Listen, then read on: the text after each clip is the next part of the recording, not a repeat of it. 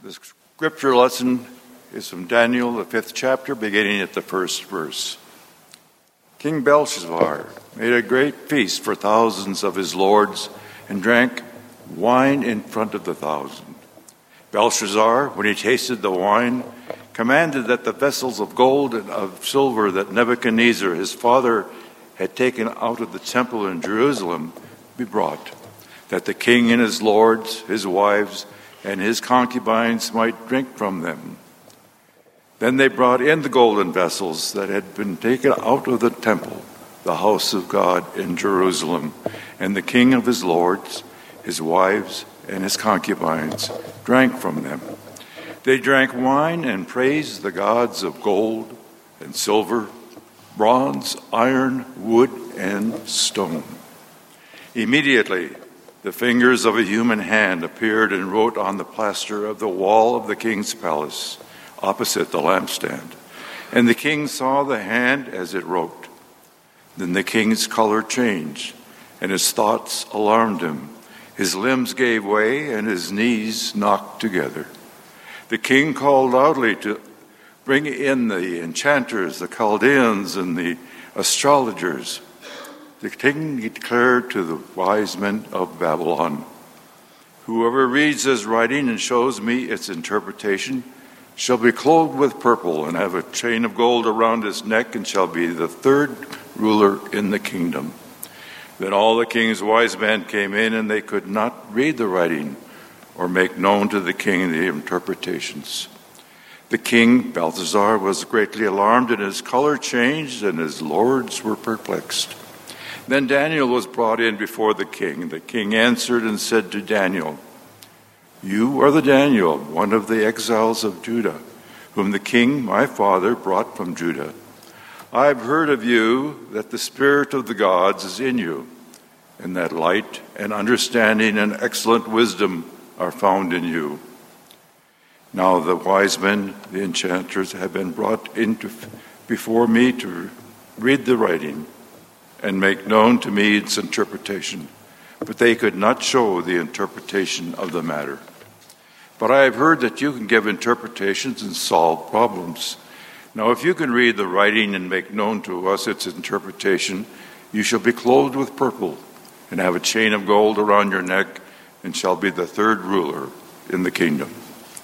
Then Daniel answered and said before the king, "Let your gifts be for yourself, and give your rewards to another.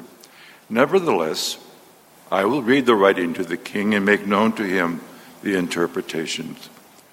O king, the Most High, God gave Nebuchadnezzar, your father, kingship and greatness and glory and majesty, and because of his greatness that he gave him, all peoples, nations, and languages trembled and feared before him.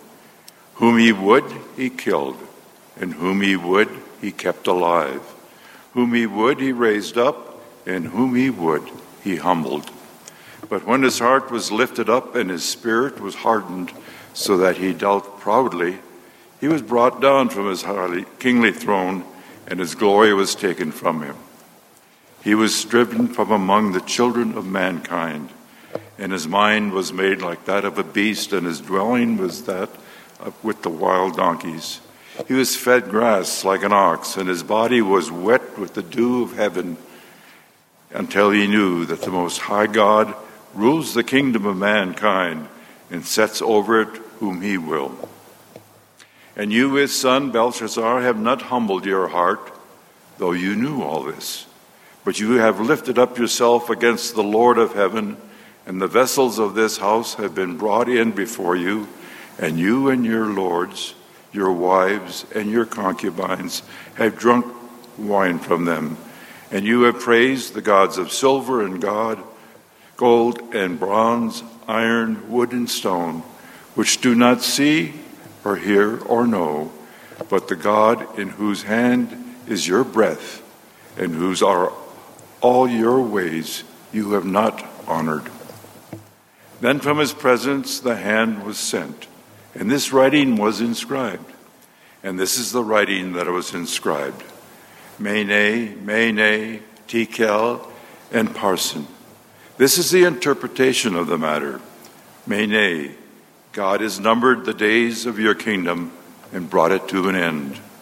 Tekel, you have weighed in the balances and found wanting. Perez, your kingdom is divided and given to the Medes and Persians. This is the word of the Lord.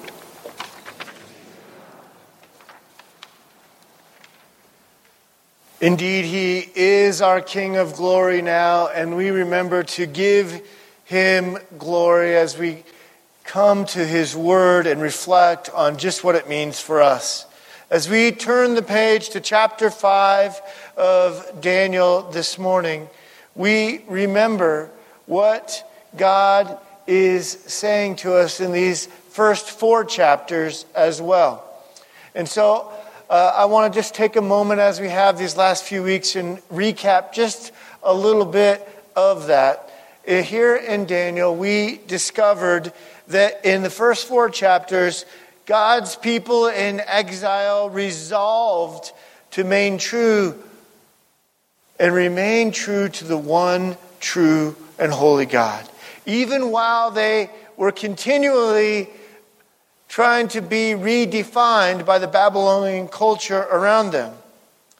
And yet somehow in the midst of that struggle, they were able to articulate truth and love, even with respect to their captors, all for the sake of giving glory to God. I can't help but think of what they were doing is what the Apostle Peter told us to do in 1 Peter chapter 3. But in your hearts, honor Christ as Lord, as holy. There's that resolve. Honoring the Lord as holy. Always being prepared, Peter writes, to make a defense to anyone who asks you for the reason of your hope that is in you.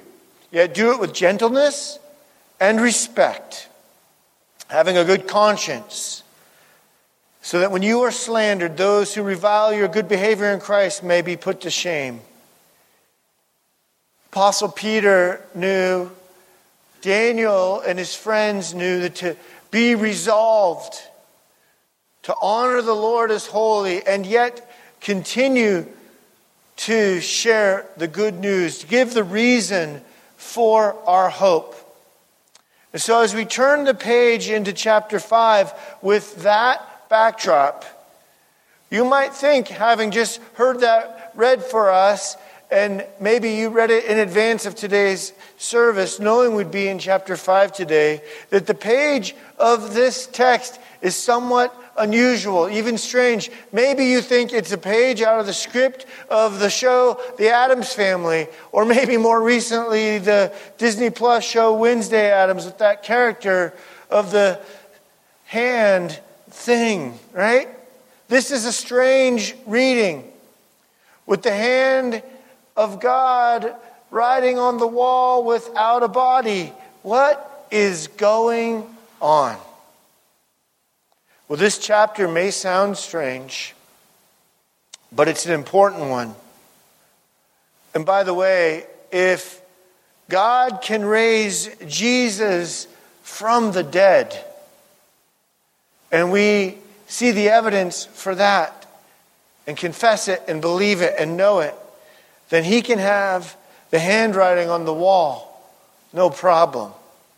But even there, I'll share in just a few moments some of the historical backdrop and to show us that this testimony is no imaginary fairy tale, but rather the truth of God's word, where we resolve to not be redefined, but to honor the holy name of the Lord, and then with respect, but with boldness and truth, give the reason for our hope. And so this chapter compares for us 2 kings, Nebuchadnezzar in chapter 4, as it recounts the story of what happened to him again here in chapter 5 and his response, and now King Belshazzar. This is a good place to stop before we get into that comparison and just give some of that historic background as we study this text. For many years, many wondered, with this fantastic story, this fantastic testimony, maybe Belshazzar wasn't even a real person. Maybe he was just imaginary, trying to dismiss a text that seemed hard to understand. But then, in 1854, a British consul named J.G. Taylor explored ruins in southern Iraq. And on behalf of the British Museum there, he found evidence, clear proof, that this important person, Belshazzar, did in fact live right in the final days of the kingdom of Babylon. And that in fact, he's no imaginary person at all, but that history testifies to who he is and who he was. It talks about his father being Nabius. Now, Nabius is probably his biological father, and what we hear as the text talking about King Nebuchadnezzar as his father here is most likely to tell us about the succession of leadership from Nebuchadnezzar now to Belshazzar. Although we wonder if Nebuchadnezzar might even still be alive at this point, because Belshazzar mentions that when he was willing to reward Daniel later on, that he'll give him up to third of the power in his kingdom. Why third and not second? Unless Belshazzar was already in that secondary role. We don't know for sure, but we do know this. He is a real person at a real time in history, at a moment in time where he was hosting this very vulgar and sacrilegious party. We know that by the unusual combination of guests, and not only just taking the elements of worship from God's people, but drinking from them. It was a way of not only elevating his own gods, but spitting in the face of the one true God. And it was all at a time when the Persians were just 50 miles away. Just 50 miles away, as history will report, from overtaking the Babylonian nation. And here, in the midst of all of this, is handwriting on the wall. And proud Belshazzar, who, unlike Nebuchadnezzar, whom in many ways he defamed, who went before him, who was humbled when he was found proud and repented, Belshazzar would have none of it. Until he saw the handwriting on the wall and his countenance changed. The color in his face changed. He wanted to know what was going on. He wanted to be in control. It wasn't leading him, sadly, to repentance. And so he went to, like those before him, a pattern repeats here again in Daniel, to his enchanters, to his magicians. And guess what? Like in previous chapters, they cannot decipher what's going on. True meaning must come from the one true God. Locating meaning once again as Daniel shows up on the scene, at first acting as if he doesn't even know who he is, and now somehow knowing, as you heard in the reading, what he'd heard of him, knowing the influence he had on Nebuchadnezzar before him. As Rembrandt displays this scene for us, the king will now find out that he has been found wanting as Daniel comes to speak the truth to him. Now, in the midst of this vulgar party, trying to find meaning in the midst of this Babylonian culture, we might think, oh, well, I'm glad I'm not like that. Unless we remember that so often in our hearts, since the fall of humanity, even all the way back since Adam and Eve, we have been trying to create ourselves in our own image instead of living in the image of God that He has made us in. We try to, like King Belshazzar, to take control. As one pastor put it, we'll think things like, life only has meaning, or I only have worth if I have mastery over this section of my life. That's a control idolatry, he'll write. Or people are dependent on me, they need me. That's what gives me meaning. That becomes as good as it is to help others. A helping idolatry we use as a means of our own salvation. Or I'm free from obligations and responsibilities now, and so then I celebrate that and my own independence and make that my idol. Or I'm being recognized for my accomplishments and all that I can do in my work, and it becomes an achievement idol. We may not be throwing parties like Belshazzar did,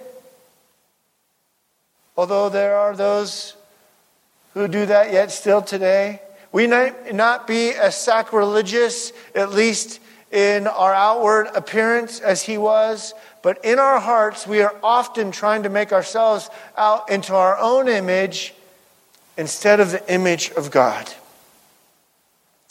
And sadly, when Belshazzar's countenance was changed, and he heard the law proclaimed truthfully, given the reason for our hope from the one true God from Daniel, the result, unlike Nebuchadnezzar, was not repentance.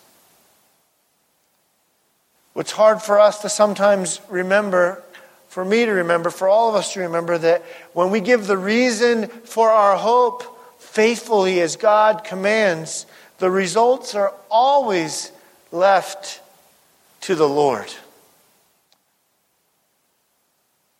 Our faithfulness in response to God to give the reason for our hope does not put the control of the results into our hands.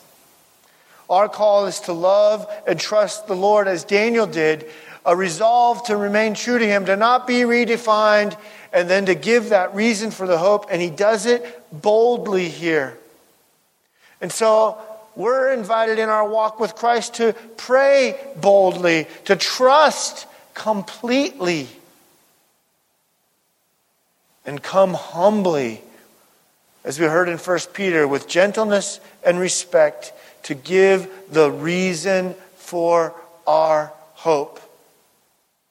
The handwriting on the wall, in this case, in Daniel, is a strong word, that you have been found wanting. It's the same word that God gives us when He reminds us that all have sinned and fall short of the glory of God. But thanks be to God for Christ Jesus, our Lord, who comes to give us eternal life. This handwriting on the wall should point us to the need for the gospel. For Belshazzar, he would die in his own pride. For us, will we see the handwriting on the wall and turn towards Jesus? And then will we, like Daniel, boldly share it in all the corners of our lives in the vocation that God has given us? You know, it's interesting, except in this one chapter, in chapter 5, when we hear about the hand or the finger of God in the Bible, it's almost always about an act of grace or mercy or goodness that He's doing. Here the finger of God is pointing to truth again. One scholar, Ellis, noted in chapter 11 of Luke's Gospel, after chapter 10, after the 70 had been sent out and the results would be left to the Lord and their job was just to remain faithful. In chapter 11, we hear this phrase in Luke 11 verse 20, but if it's by the finger of God that I cast out demons, then the kingdom of God has come upon you. Here again, the finger of God is casting out evil and bringing God's kingdom. Interestingly enough, how our King will do that is by going to a cross, giving up his glory for our sake. The finger of God is bringing about his kingdom. The results are left to him. You and I are called to respond by faithfully sharing it, called to respond through repentance. Even in the former days of old, I'll read from 1 Peter again later in the chapter. When they did not obey, talking about the days of Noah, when God's patience waited then, while that the ark was being prepared, in which a few, that is 8 persons, were brought safely through water. Baptism, which corresponds to this, now saves you, not as a removal of dirt from the body, but as an appeal to God for a good conscience through what? The resurrection of Jesus Christ our Lord. It is the power of God who brings about the results through his promise. Can the world see the handwriting on the wall through our proclamation? Can they experience the grace of the finger of God, the word calling us to repent, and then to share that promise? Can we boldly pray and do what God calls us to do and leave the results to the Lord? Friends, we are being invited again to remember an important truth here in chapter 5. Through faithful resolve, through gentleness and respect, through repentance, we respond faithfully to the Lord and leave the results to him. May we be shaped not in our image, but his. May we respond to the writing on the wall by coming to the gospel of our salvation and sharing that truth and giving that reason to the world around us. Amen.